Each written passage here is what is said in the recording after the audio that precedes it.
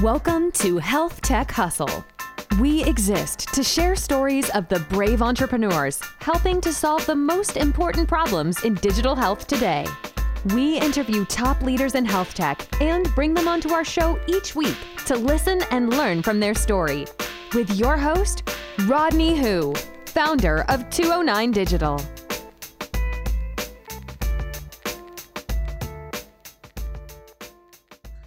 Hello and welcome to a special episode of the Health Tech Hustle podcast. Today I'm joined by a special guest, Dr. Ismail Sayeed. He is a pediatrician, physician entrepreneur, two-time Amazon author, and the health startup founder of ViOS. So I'm excited to have him on as a guest on the podcast and learn more about his journey as an entrepreneur into health tech. And so with that being said, Dr. Ismail, welcome to the podcast. Hey, Rodney, how you doing? Thanks for bringing me on board. I love partaking value to a global audience. All the way from Bangladesh. I just want to say hi. Hope you're well. Hope you're safe. And of course, staying inside. So yeah, thanks for bringing me on board, man. I love this. Awesome. No problem. So let's just jump right into it. Why don't you give people, the listeners, a little bit of background of who you are and actually how you got into health tech? All right, cool. Thanks. Thanks for the opportunity. Well, Rodney, as I briefly mentioned when we first spoke, I actually used to be a clinician. Like I used to be a practicing doctor back in the East. I finished med school, and why I go to med school? That's the main question. Basically, both my parents were doctors, so it's sort of like a cultural thing, like an East Asian thing. Like if I'm a doctor, my son has to be a doctor. So there you go. So it wasn't bad. I kind of liked it. I thought healthcare is really interesting. The health system is like a really valuable concept for the humanity. Then after I became a doctor, then I had to do some internship in various countries. I have experience in the Emirates, where I graduated from. Then I was in Yemen, in Egypt, and India as well. So it's like really important, how doctors are so intertwined with people's lives and the community. Mm-hmm. Then I was trying to do some residency. I'm thinking, just being a general doctor is not enough. I got to specialize, that's what everyone does. So I thought, why not become a pediatrician like my father? So I went to residency in UAE, United Arab Emirates, Dubai and everything. So I was a resident pediatrician there. I was in charge of the NICU, the outpatient. I love kids, so it was not a big transition for me.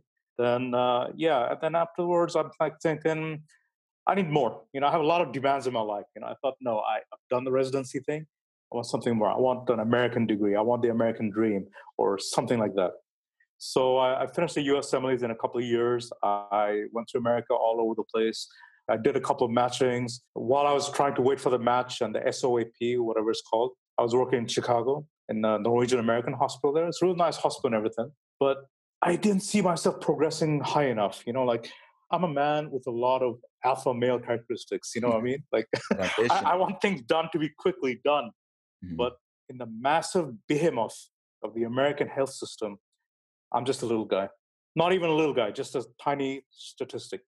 The IMGs, International Medical Graduates, that kind of thing. Mm-hmm. So I face a lot of obstacles, and I'm thinking, this is not cost effective. I want something that I can give some value and create an impact to the community, any community. So I thought, the American medical dream is not for me. It's not working out. So after a lot of trial and error, I got a scholarship for a master's degree. Actually, 2 master's degrees. That was in UK, United Kingdom. It's called Queen Mary University. This master's degree was about global health, sort of like an MPH degree. Okay. And on the side, I also did an online course, another master's course for University of Sydney. So yeah, my mind is like all over the place. I got constantly 2 degrees, learning. I got this. Yeah, I'm like thinking, yeah, that's it. Now I'm the man. For whatever reason, I had to go back to my country. I'm from Bangladesh, actually. So I went back to Bangladesh. I'm thinking, okay, I got my degrees. I got my foreign persona and charisma. I'm sure I'll rise above the ranks. That wasn't so. Even with all of that, all those degrees stacked up, all that experience and all that stuff, I experienced the same obstacles. Bureaucracy and inefficiency, and of course the economic system. It's like so hyper-capitalistic here. Everything to do with money, and I can't. How can I put it? You're torn between 2 worlds. You have to make money, take care of yourself, and on the other hand, you cannot jeopardize the life of a newborn, of a child. So I'm stuck at crossroads. Like I was in the private sector, then the public sector. And I was even in a nonprofit, which is okay, but it's kind of unstable. Like you get a project, you get a lot of money, and then you're broke. Then a lot of money, then you're broke. Gotcha. So I'm thinking, how can I express my value to community and make a sustainable income, and create an impact?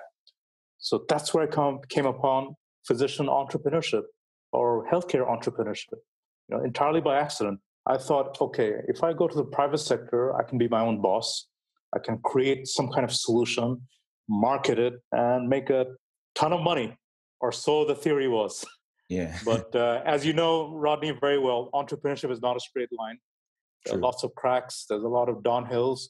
I messed up 6 times. I've had 6 companies, and they were all beautiful failure. That's what I want to say. It's like a beautiful chaos. I'm from far away. It's like a train wreck. You're like, wow, man, that is nasty. But then once you faced it, trying to create something and then falls apart, you're like, is this for me? But the truth is, yes, it is. Yes, it is. This is how I stuck with entrepreneurship. I realized all I had to do was gather the right skills and resources and implement it the right way. Okay. So, in short, that's why I'm stuck in this way. That's why a doctor became an entrepreneur. Nice. So you started as a doctor and as an employee, just working in the field, but you wanted more, right? You were more ambitious than what the market That's had right. to offer for you. And so you weren't set on being content with the current market conditions. And as a doctor, as someone in the field, you started identifying problems and not seeing solutions to those problems, which ultimately is what tipped you over into taking that leap, taking that risk of being an entrepreneur.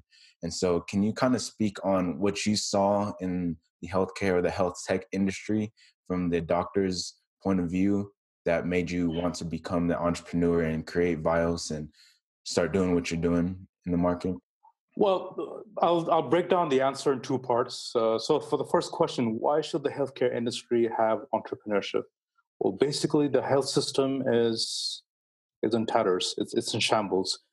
The coronavirus epidemic showed us all the faults, in terms of the quality, the value, the access, the supply chain, and even the benefit to the end user, So I thought the health system needs to be disrupted. I mean, there has to be technological innovation and technological integration with the way doctors and nurses and other providers give their healthcare.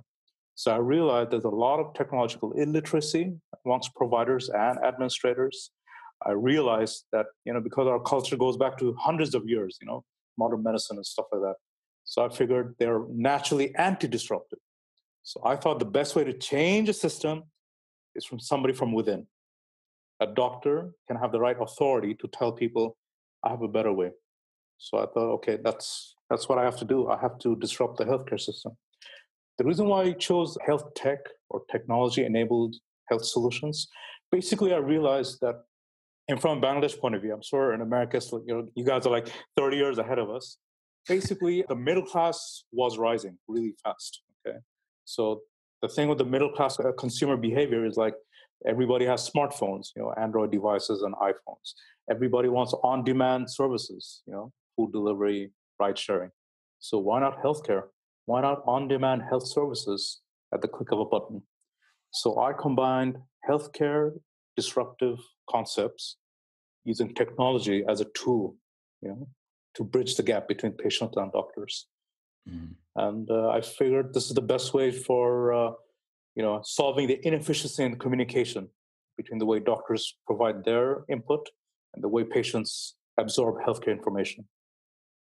Nice. So essentially you said on demand for doctors. So it's almost like a ride sharing app like Uber or something like that. In a way, yeah. Nice. Exactly. And so what value does ViOS bring to the market, and why would doctors and providers actually jump on this platform compared to what they're already doing? Well, the basic thing is in entrepreneurship, there are usually 2 schools of thought. Either you solve a pain or you provide a gain. The pain of the medical field is basically doctors don't know how to promote themselves in real time and on time, basically. For example, a doctor has all these skills. He's sitting in his private practice, or in Dhaka, we call it the private chamber. And there's no way to tell people like, look, I'm Dr. Sayeed. I'm skilled in this and this, and I'm sitting here right now. This is my address. On the other hand, there are people who are really sick and they're in need of a healthcare consultation of somebody with that skill set. So yes, rider and driver. So they're completely separated in time and space. So I thought I'll create some kind of system where a doctor who's actually on duty, on time, and inside his chamber can tell the people, "Hi, I'm your doctor for today. How can I help you?" And on the other side, patients will be like, "Yes, my child is sick. I need a child specialist. All right, my wife is 8 months pregnant. She has this issue. I need a gynecologist." So there's transparency and optimization of healthcare. I mean, if you can break it down like that, Okay. I think that's the main thing. Awesome. And so how long did it take from the conceptualization of the thought of creating this app and creating this platform to actually going about creating it? And can you kind of walk us through that process? Well, it wasn't okay. There are two answers. First, the easy answer, and then there's the really weird answer. The easy answer is, okay, I've had more than 7 years experience as a doctor and 3 years in postgraduate care and all that stuff. So I kind of felt the pain. You know, I lived with it. I know the issues in the private sector and the public sector. I know how patients feel about miscommunication. That's the easy answer. So I thought, yeah, I know the pain. Of course, the solution should come to me. But the real answer was I went on an entrepreneur journey. I went on a growth mindset trip. Basically, I trained myself to open my third eye in a way, to empathize with the patients, empathize with the stakeholders. And then I realized that aha moment, that eureka moment. Like, hey, same thing. People love mobile phones. They have apps. They need healthcare. They need on-demand services. They need some way to trust who they're talking to. Why not just combine that into a simple, block of plastic and metal with a glass screen, something you touch with your finger? You call, you interact, you go, you give some kind of feedback, and there you have it. So it was sort of an aha moment, but just to reach that part, it took me like 10 years, literally. Oh, 10 years of being a doctor and millions of dollars in, graduate degrees and so on. nice. It's not for everyone. The idea kept just churning in your head until It was ruminating for like months and years. But then when that aha moment came, I would say it took about couple of months for the entire technological process. But the design thing, I started immediately on that day. Like as soon as I woke up in the morning, I'm like, okay, I jot down a piece of paper. I did this wireframe thing. Like you take a piece of paper and write down the user journey. Like if you click this, where would it go? What's the outcome? The algorithms and everything. That's basically called design thinking. Okay, nice. So pretty much you had the whole, like I said, the wheels turning in your head, but as soon as you had that aha moment, what's key that you did is you took action, and those small little action just compounded over time. And now you have a platform, and now you have a company that is of value to the market. And so I kind of want to talk about your strategy when it comes to ViOS, and how did you go about bringing that to the market and bringing awareness around this platform? So I figured the most important thing right now is not the product. Okay, the most important thing is who's going to build it, who's going to market it, who's going to sell it, and who else will work with me. Because entrepreneurship is a lonely journey by itself, but it doesn't have to be. So I figured, let me spend at least a couple of months on team building, like looking deep into my own social circles, meeting people at startup events who can come with me, not be led by me, but to, go on the journey with me. So I figured team building for a couple of months, that's really important. Then I found my CTO. So we stuck together, we talked a lot. He also has an entrepreneurial mindset, which was a big win for me. And probably another important thing is I got myself a mentor. I made all these mistakes in the past years because I was repeating the same, narrative, me. But my mentor told me, it's not about you. You got to think of your stakeholders. So I thought of the user journey, the user experience. I taught myself a little bit of coding. I taught myself about brand strategy, about providing value to the people first, and then, charge them for it, that sort of thing. Okay. And so you mentioned team and bringing in all these different people, but how do you go about finding them? Is it just people that you're already in your network, or are you going out and posting jobs, or how are you connecting with these like-minded individuals? It's good you mentioned about the posting jobs part. of course, since it was a tech idea, I needed a tech co-founder, right? So I had this light bulb moment like, hey, why not I post a job on Fiverr.com or one of our local, online job sections or whatever, and just take an interview. Like, hey, I got this app idea. What do you guys think? That sort of thing. So 10, 12 people came by and they all had the same questions like, oh, what if the button was this big or if it was red colored? Do you want it on iOS or Android or, that kind of thing, right? But this one guy, the first question he asked, what's the business model? Then I realized he is going to be my tech co-founder. So we had a long talk. We negotiated the price. And then I'm like, listen, Rifat, his name is Rifat. I can't pay that much. This is going to be bootstrapped. We're going to suffer big time. But I want you to be part of this journey with me. So we had a really heavy Chinese dinner, like fill him up completely so he won't say no. And we talked about money. We talked about the future of healthcare. I gave him some shares, and that's it. It was a gentleman's handshake, and there you go. The other guys, I found one guy who was in my social circle for a long time. It was kind of easy to motivate him. The other two, they're actually doctors as well. They're younger than me. I mean, they're fresh out of university, but they have that entrepreneurial gist. They want to do something impactful for the health system, especially in healthcare technology. So I met them at various startup events, and even a medical event as well. And then I brought them in because people they don't like bosses. People don't like startup bosses. They want leadership. So I believe while I was on my journey, I was also evolving as sort of their guidance counselor, sort of their leader, sort of their big brother. I mean, the CEO role, of course, is there. But I think if you want to be really impactful to your own team, you got to be more than family to them. I believe that's what I've been doing. Awesome. So not just being the founder and the visionary, but the actual leader who comes up with the ideas and gives people the direction like, hey, we got to go that way. Execute. And finding people to help complement you on that journey to help get you in that direction. And so, amen to that. Awesome. So when you're telling the story about how you went and found your developer, like one thing that really stuck out to me is that like when you're finding a developer, they get really into the micro on all the they're very meta, but very techie. Yeah. When you go about finding someone for your team, you want to find somebody who really connects with you on the macro scale, who really understands the long-term, the business model and what value that they really bring to your company. So that was an interesting point that you made. If I just interject a little bit, my mentor taught me three things, many things, but he taught me about the 3 M's of business: mindset, marketing, monetization. You got to have these 3 to make an impact. Awesome. And so as an entrepreneur, you're familiar with the healthcare side and you realize that's your strength, but then your weakness was obviously the tech side. And so correct, you had to go find somebody on the technology side to partner up with. Now, did one of you guys have more business experience than the other, or is business a category that you had to go out and search for as well? Well, the thing is, my CTO, he's also a bit of a serial entrepreneur. He's had various different ventures, in events management. I think he has a leather factory somewhere. I mean, he's in various fields. Actually, he's more entrepreneur than I am. He started at a really young age. He has his own IT firm. So he has various successes and failures of different industries. And I came from various industries as well. So it's all about complementary skills and complementary experiences, because that's what you need, actually. I mean, it's not like, okay, I'm more experienced than you are. It's not like that. It's like, I can bring this to the table.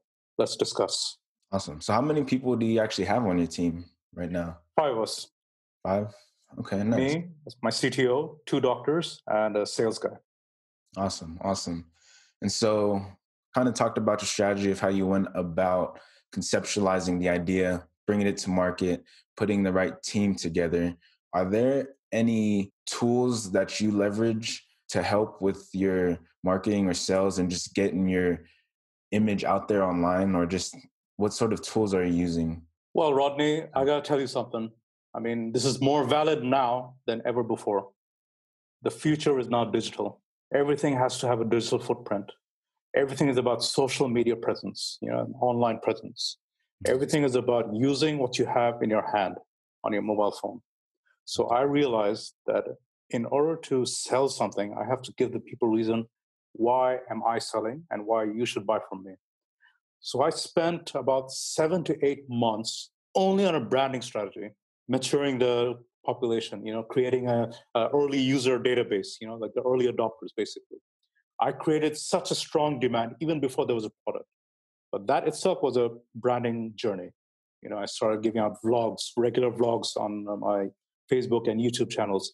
I wrote out LinkedIn articles. Oh, by the way, I even wrote out a book. I got to give you a copy. Oh yeah, send it over. I wrote my own book. Yeah, I will. I'll send it to your viewers and readers as well. I'll send them the link. Awesome. So that's what it is. It's all about providing value before you start any strategy. Okay. You know what I mean? Because there has to be a way that people have to trust you. I mean, they're going to ask questions like, why is the doctor doing business? It's going to be a huge question mark, Why is a Bangladeshi doctor creating this type of business? And is it only for Bangladesh or for other countries? That sort of questions. The best thing is answer those questions on day one. Who are you? What are you? Why are you doing it? And what kind of impact do you aim for? Awesome. Man, that's a good thing to think about. And so you have this strategy. You spent months on trying to brand your company, your image, and getting that out to the market. But what sort of content were you creating and how were you able to communicate with your target audience? And who are the people that you wanted to reach? Well, of course, like I said, everything was on digital except for my book. And the book is online and offline. I created vlog content to teach people about certain things like healthcare tips. I taught doctors how to attain financial freedom, how to have greater career autonomy. And I gave out tips on how the private sector can partner up with the public sector to create meaningful impact. Then I created articles on why the health system needs to be upgraded. Why should the government spend at least another 1% just to increase the healthcare capacity? I mean, I had a lot of knowledge from my university degrees. I thought, hey, why not just monetize those? Why not just create a kind of content that's easily digestible for everyone? So like I said, blogs, articles, videos, webinars, these are the best strategy, and they're the most cost-effective branding strategies. And like I said, Facebook marketing, LinkedIn marketing, Instagram, whatever. I mean, these are some really important skills that people should know, especially founders. Nice. So when you're focusing on your branding and content creation, such as blogs, vlogs, and webinars, for example, you're not focusing on trying to sell to your audience as much as you are trying to educate them. That's correct. Because people are overwhelmed with sales ads. They're overwhelmed like, hey, buy this now, discount, $3.99, $1 for two, that sort of thing. That gets too overwhelming. I mean, we're already overstimulated. To really stand out, with value, to really create a niche, you got to be different. Don't be such a hard seller. This is all part of the sales funnel. Like you create some kind of content which appeals to many. Then you twist your content, which will appeal to a smaller demographic and an even smaller demographic. And just towards the end of the funnel, that's where you have the call to action. Download my app, get my ebook, complete this subscription. Because by that user journey, people start building trust in you. You have to know your stakeholders. You got to know your user like the back of your hand. It's called the customer profile. Awesome. So really it's just having a very strong inbound strategy, understanding who your dream partner is and what sort of content they consume, where do they consume it, and then just go out and start creating content in that ecosystem and providing that value, because when they do research the topics that are related to that industry or related to your company, then they see articles and they see content that you've put out. And so now you're always top of mind. And so as you're nurturing them throughout the buyer's journey from awareness to consideration, and then once they're ready to make that decision, they feel more comfortable with you because you've built up that like and that trust factor with them. Absolutely, Rodney. You said it better than I did. That's the gist of it. And so it sounds like you've done a lot of work, putting in all this strategy, putting in the time and effort to build strong, meaningful relationships, to bring people on and build a team. And now you actually have your platform. It's out to the market and you're growing it and things are going well. But as entrepreneurs, we both know it's not always that easy. So can you kind of speak to some obstacles and challenges that you faced along the way in this entrepreneurship journey and how you're able to overcome them. Well, the major obstacle was my own business illiteracy. Actually, I didn't know. I mean, I didn't grow up in a business background. Like I said, both my parents were doctors. So we all had like the monthly salary. We had a really good income. We had the typical middle class upbringing, you know. Money was guaranteed. It was not a lot, but there was money on the table. In the bank.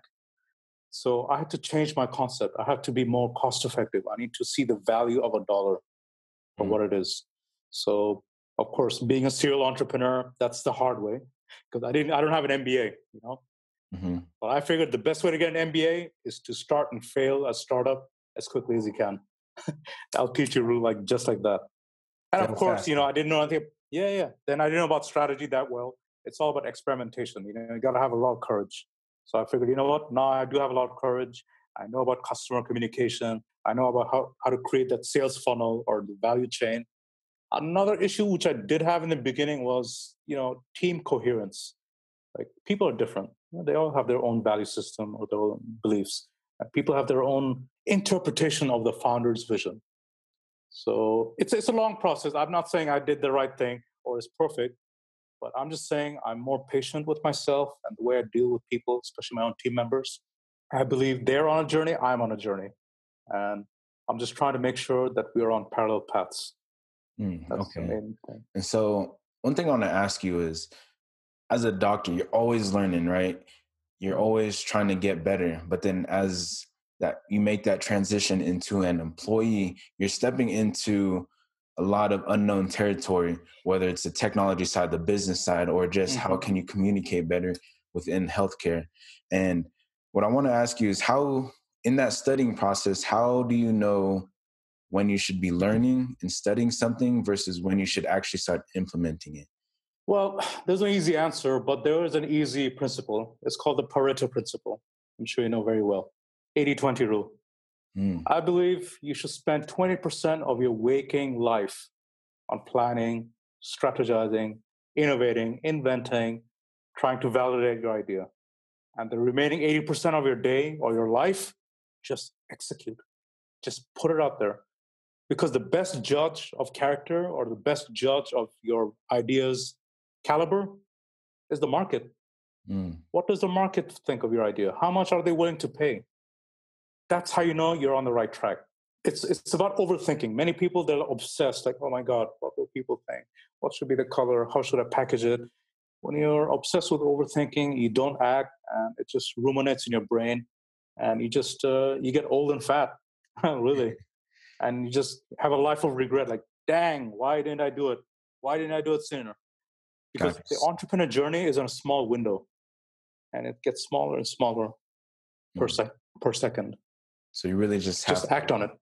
Just go for it. Take action, fail faster, take any opportunity that comes with your way and just accept the feedback, whether it's good or bad. Whatever. Like this podcast. I don't know you. You don't know me. But I'm glad to be here because I believe both of us are trying to create value to people we've never met. But we know deep in our hearts that we are creating value. And some way down the line, we're going to get our paycheck. A big paycheck. But first, we got to hustle. That's why the name of the podcast, Health Tech Hustle. It's all about the journey, right? You got to trust the process and enjoy the journey. And you got that. What sort of advice would you give to other, whether they're physician entrepreneurs or technologist entrepreneurs trying to get into healthcare? What sort of advice would you give them? Oh my God, it's so long. I mean, where should I start? Hey, you got to get my book. Read my book on Amazon. No, I'm just kidding. I'll just give you download it below. Exactly. I believe the number one thing is you got to invest in creating a proper growth mindset. You know, the ability to open your mind to some other possibility. Your actions have consequences and has value. And of course, you should get a mentor, preferably someone of that industry. If you can find another physician entrepreneur, amazing. But the best thing is just find any mentor, someone who's been on that path, who has failed and is willing to teach you. So you got to be ready to be taught, and you got to find a teacher. And if most likely those mentors have a small inner circle of like high value individuals, join them. They'll just keep bringing you up. Absolutely. I guarantee. And whatever industry you're trying to disrupt, you know, that's a big trend. you have to be there for at least 5 to 8 years. I mean, you got to be an expert of that industry, either in the medical field or the biomedical field or the biotechnology field. You have to have at least 8 years of experience because you got to know the entire cycle of interactions, communication, internal politics. Because remember, I told you got to know the pain of your customer. How will you know that if you've never been in that industry? And from a practical point of view, I think this is the easiest thing to do, especially nowadays because of the lockdown. Learn digital marketing. It's so important. I mean, you got to learn how to professionally brand yourself on social media. And like I said, public speaking, talking to people you've never met, either one-to-one or one-to-many. You got to learn how to communicate your values. Of course, back in the day, I used to attend a lot of events, business events, startup events. Some were free, but I got the best value from the paid ones. But from a mental perspective, you need to be obsessed with the inequality of your population. Why are they suffering? Why is this pain affecting them? That's like practical empathy. And you got to find a solution. You can obsess with the problem to an extent. Then you got to find out, okay, what would the solution look like? How can it be built? Will it be an app? Will it be a product? Will it be a service? Will it be even a teaching material? Just make something functional and just set it out to the market. Remember, you said the same thing. You got to plan briefly, execute immediately. Super immediately, get all that harsh market feedback, and then repeat the process again and again until you get that good fit, the product market fit. It's a process. Just go for it. Scientific method, really. Just having a hypothesis and then just testing it over and over until you can prove whether it's true or false. It's evolution right there. Awesome. So, wow, that was some very deep insights, man. So I want to thank you for that advice. I appreciate it. But I want to end the podcast on a little more lighter note with the exercise that I call the rapid fire round. So I'll ask you a couple of questions and you just give me whatever answer you comes up with, okay? I'm all set. Question number 1. What is your favorite book of all time? I actually like Roald Dahl books. There's like a children's book. I know it sounds kind of kiddish, but he was really instrumental in my younger age when I first started speaking English or learning English. So any of the Roald Dahl books, I'm like, if I find any, I'm going to read them all over again. The BFG. They made that. BFG, then SEO Trot, the enormous crocodile. Awesome. And so people my age, they would probably know. Who is the most influential person in your life and career? From a life perspective, I would say my late father. He was like a close friend of mine. He left a really strong impression on me. Career perspective, of course, I want to give a shout out to my business mentor, Mr. Hemi Hussain. He's from Australia. So he was really instrumental in helping me get that growth mindset. Shout out, Mr. Hussain. What is one goal that you want to accomplish this year? Traction. I need more users, Rodney. Now more than ever. I need more doctors on board. I need more patients. I got to get that critical mass going right now. That's what I want. Got you. And last one, what advice would you give to your 20-year-old self? 20-year-old self. Oh my God, that's like a decade and a half ago. I just showed you my age. Probably the most important thing, from a doctor's point of view, you got to lose weight, man. I'm overweight right now, and it's like really a big obstacle in my own healthcare. If I lost weight back when I'm in my 20s, I would have been more energetic and more, robust, I guess. And I think the most important thing is stop hanging out with losers. Really, it starts then. It starts at the age of 15, 20. If you don't get a high-functioning group of friends, it's very hard to leave that loser mentality, because you got to be surrounded with people who respect you, because that respect will go to others. Like I actually regret not giving my father the respect he deserved, and now he's not here. So I believe whoever's listening or watching this, change yourself before you change any industry. Disrupt yourself. Awesome. It starts from within. Yes. Surround yourself with people you want to become like. Awesome. So I think that's a great way to actually end the podcast. Dr. Ismail, I really want to thank you for jumping on and just talking about the importance of just being knowledgeable in the healthcare industry and having that growth mindset to really become a leader if you really want to disrupt the market and disrupt this whole community. and just how you went about your strategy, your team, the tools that you put together to conceptualize an idea, turn it into a product, a platform, and offer your solution out to the world. And just understanding your thought process and the mindset that you need to have in order to go on this journey. It's really insightful. It's very valuable for me. I definitely learned a lot. So I just want to say thank you for hopping on.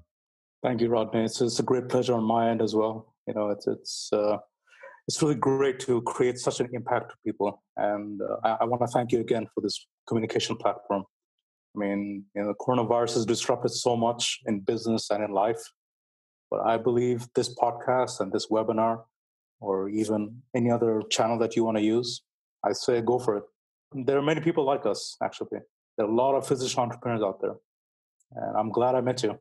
Awesome. Likewise. So last thing before we go, is there anything that you want to share, your website, social media? Where can people find you and learn more about ViOS? Well, my Facebook kind of cramped right now. I get like 5,000 friends every day. Awesome. I knock off 100 and another 100 come in. Celebrity hashtag. I think the best way is you can read my book. I think that's more important.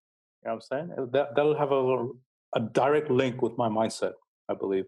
So I think maybe if I can just type down here and you can like type it in somewhere. Yeah, I'll leave a link in the show notes when I post it. Oh, okay.